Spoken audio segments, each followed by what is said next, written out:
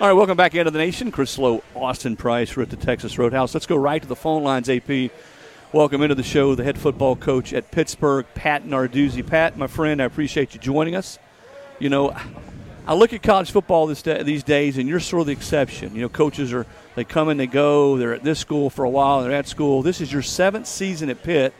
And when you go back to Michigan State, you've been at 2 schools for 15 seasons. I wonder that kind of stability, how much that has aided you in building that program to where you are right now. Well, I think, you know, when I got here, Chris, and I appreciate you having me on the show today. But I think when I came here, the one thing it needed was stability. They had gone through a bunch of coaches. There's a lot of background noise there. Am I just missing something with that background noise? No, we're at a restaurant here, Coach. Okay. You're good. Okay, you're in the restaurant. Okay, we'll make sure there's something messed up. But we needed the stability here, and I think my 8 years at Michigan State, my 3 years at Cincinnati, and really 11 total with Mark D'Antonio was something that Pitt was looking for, and being a Youngstown, Ohio native, and Youngstown being an hour down the road, this was a natural fit for me. And I'm a tough guy, and I'm in a tough city, the city of Pittsburgh, and it's a steel city, and that's kind of how we play. Yeah, well, I mean, come on, man. Youngstown State, Pittsburgh, toughness, aren't those all synonyms? No doubt about it. You got it, Chris. Let me ask you this. You're no stranger to Josh Heupel offenses. You played him twice, I guess, in 18 and 19 when he was at UCF. I wonder how much, Pat, you watched the tape from the other night when they played versus the tape of his offenses at UCF to figure out what you're going to see this Saturday in Knoxville. Yeah, we're going to watch them all, obviously, and have watched them all during the summer, except this Bowling Green game. We have not dissected it like we will here the entire week, as well as going back and looking at the previous games we had. But I'll first off, say, Chris, that Josh Heupel was a heck of a coach. I mean, his offenses to stop are not easy. We went down there the first year in Orlando. It must have been 125 degrees out. It was the hottest game I think I've ever coached in my life. I didn't know if I was going to make it. I thought they might have to take me out of there. Matter of fact, one of my wife's friends came to the game, and she lives in Orlando, and they took her to the hospital during the game. I was like, "Are you kidding me?" So it was one of the hottest days in the world. They had a great offense. He's explosive. It's one of those scary offense that you have to defend because they put you in space and make it defend the whole width of the field and. And then you look at the personnel, and I watched the game already from last week, and you watch Milton, the quarterback, and all the skill and talent they have on that football team, as well as, their defense and Coach Banks as the defense coordinator, everything they got to offer on that side of the ball. It's going to be a tough challenge in the Johnny Major Classic this weekend. Hey, Coach, it's Austin. So, you look at your game from this weekend. You obviously, put it on UMass pretty good. What were you most proud of your team in that season opener, and what areas do you feel like, hey, we've still got to kind of clean some stuff up in? Well, I mean, we can clean. We got every area we can clean things up on. That's the first thing. I guess the best thing, is just we were, pretty consistent. I mean, number one, we had 2 turnovers, which can't happen. A running back that I don't know if he's turned it over since he's been here. That's one of the reasons he plays. Is he never turns it over, and he turned it over, on a pass, and he let that thing stick out there. So, ball security, we cannot go down to Knoxville and turn the ball over twice and win a football game. I can guarantee that with that offense down there. So, ball security certainly has to get fixed, and we just got to continue to get better at all our basics, offensively and defensively. I think that's the main thing. But the thing I was happy with is just the consistency and how our kids just kind of just stuck with it. We didn't know what we were going to see offensively or defensively. I mean, they actually showed us a totally different front than we practiced all week. And they went 3 down. They've been 4 down in the past. So, and really nobody on their staff came from a 3-down back row because we checked that. Jimmy Reed was the D-line coach. So we looked around, and so those are some things that we didn't see. So I thought we had pretty good production on offense based on not seeing that front all week. You're super experienced at quarterback with Kenny. He's a guy that just continues to get better. How much has he grown, do you feel like, in the last few years under you all? I think he's grown in every different direction. He's gone up and down and right to left. He's really every direction you can think of. He's a much better leader. He's calm in the pocket. He doesn't stress. I think he sees the field pretty darn good. He's good with his eyes down the field and doesn't give things away.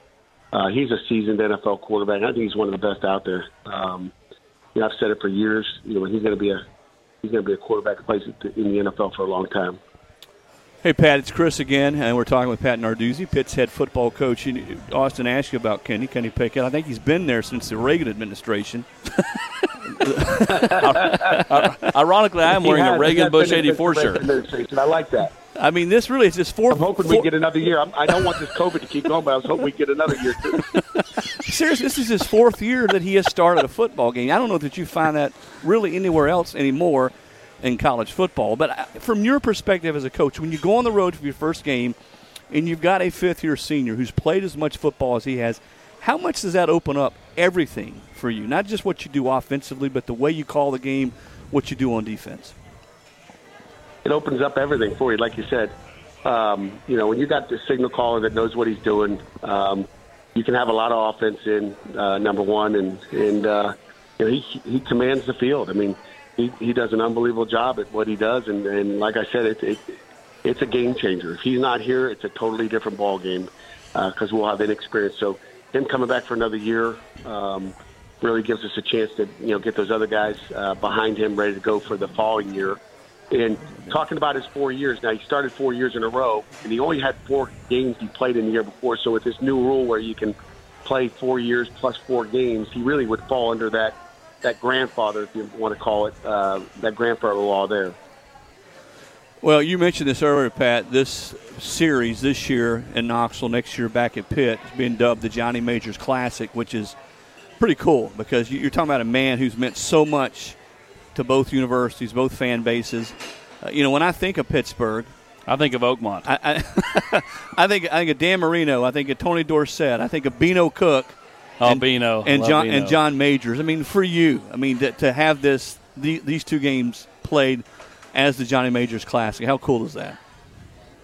It's really cool, and I've had an opportunity to be around Johnny Majors as well, so that makes it neat for me. There's a personal relationship there. I've sat on several private airplanes with him on the way back from some Nike clinics because he needed a ride back. I was like, hey, come with me. I've talked ball in our office with him. We've laughed. We've had just telling stories back and forth. And he was a great storyteller, an unbelievable coach. I got a video of him. I asked him one day, show me your favorite play, and I videoed him with my cell phone on the board. It's unbelievable. It is some classic Johnny Majors video, and he's a legend here in Pittsburgh. I know that. We got a lot of legends when you think about all the great players that have played here at Pitt. He's certainly one of the largest coaches to have played and won a national championship at the University of Pittsburgh. So when you're drawing on that board, how many times did he say, attack, attack, attack? One of his pet phrases. He said it a few. Coach, he's unbelievable. Coach, when you've been dissecting Tennessee's offense the last couple of days, what were your thoughts on their ability to run the ball, with Tyon Evans and Jabari Small? Obviously, they leaned on those two tailbacks pretty hard there in the second half. Yeah, I'm still dissecting it, so I haven't had a chance to dissect it for many days here. Obviously, just finishing up last night, but I watched it this morning already, and we'll dissect it the rest of the week. But I can tell you, this just watching them run the ball and watching Milton run the ball. When you got to defend 11 people and the quarterback is a run threat, whether he scrambles in a drop back pass or a zone read keeper at 240 pounds, he's a threat and a guy that you better get more than one helmet on him. You better get 2, 3, or 4 to get him down because he's that big. And that's what we'll do. Try to put as many hits on him as we can when he does carry the ball. Because we're gonna have to. I think he's bigger than most of the guys on our defense. So we're gonna have to bring it all. I know you all will start to scout, your entire schedule at some point during the off season. But with the game with Tennessee playing on Thursday night, did you have a portion of maybe your staff, or were you watching it yourself, kind of just trying to get an early scout, get an early look at what they're doing now versus maybe what they did when you saw them previously? Yes, no doubt about it. I mean, we're way ahead. And like I said, we were way ahead in the summer.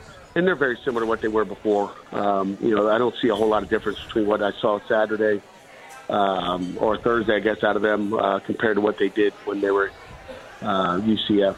I mean, you see a very similar, which is what you expect at a high point. He'll have his, change-ups for us, especially since we beat them the last time when they came to Hines. He'll do some things to try to keep our backers, in check, and some other things that we know he'll do.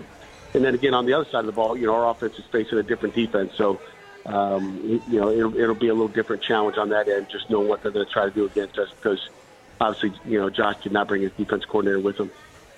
Have you ever had the chance to go against Tim Banks in any setting? Tennessee's defense coordinator? Yes, Tim Banks was at Penn State prior to, so we That's right. Played, so we've got the relationship there too. So there'll be some Penn State tape watch this week, and was watched a few weeks ago and a couple months ago. Pat, it's Chris. You guys lost 4 kids on defense in the NFL, really 5 if you count Twine. I know he didn't play last year. How is this defense different? I know you're really deep, really athletic, good at linebacker, but how is this defense different than maybe what you had the last year or so? I mean, there's different jersey numbers out there, right? And on the back of their jerseys, instead of saying Weaver and Jones, it says, Baldonado and Morgan. That'd be the biggest noticeable difference you'd see on the field. But, you're never going to, we wish we could, mold, 2 other guys into Weaver and to Patrick Jones and Jalen Twyman and DeMar Hamlin and Jason Pinnock and some of the guys that we lost that were actually on our sideline for our game Saturday night. So, but that's not going to happen. So we're different. I mean, I think we're stronger at some positions, we're weaker at some positions, and but we know what our strengths are, what our weaknesses are, and I just think we're going to continue to get better, week in and week out. We're talking with Pat Narduzzi, Pittsburgh's head football coach. The Panthers, going back to 2015, have won more ACC games than anybody not named Clemson and Miami. Pat, I remember the old days. I've been sitting in your office when you were the D coordinator there at Michigan State, back when they actually used to huddle some, and maybe you see somebody line up in I formation every once in a while. The game has changed so much, man.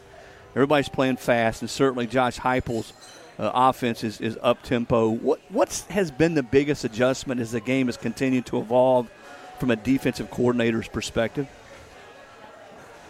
I think it is the speed of these offenses and the ability for offenses is to steal your signals and kind of have an idea of what you're doing, period, before you step up there. It's something that I don't like about the game. Ethically, it's not right when people are filming your sidelines and trying to diagnose what you do before you even take a snap. So that's something that's a little bit different for the coaches and the players for that matter. But it's the tempo of the game, and it's all the spread offenses and defending a quarterback run game. That's the biggest difference compared to. And again, we defended that at Michigan State when I was there. Right. Even Northwestern was a struggle because they spread that all the time and did a nice job. They had their super back and all that. So, I would say there's probably 3/4 of the offense in the Big Ten were like this. But Josh's offense is a little bit different because some of those wide splits where they just try to move everybody out of the box. Yeah. I do want to say before we get you out of here, there's been a push. I know the Vol Shop here, which is the little store on campus, has done like a Johnny Majors throwback attire, like what Coach Majors wore back in when he coached. There's been a push from fans to get Josh to wear this 1970s and 80s throwback. Do we think we could get you and Heupel to wear like clothes from the 70s and 80s? Coach's clothes. Hey, maybe we can. I might have to talk to my equipment guy, see what we can do. Like the old school, like the old school cleat. And Johnny Major Classic, I would do it. For the Majors Classic, I would do it. Well, I like it, Pat. Man, it's been a blast. Are they selling stuff in the bookstores? They're selling stuff down in the bookstores. Is that right? That's awesome. Yeah. Yep, awesome. Sure. Listen, man, it's been a blast. You guys travel safe down here to Knoxville, and so it's always good catching up. And we look forward to maybe doing this down the road sometime.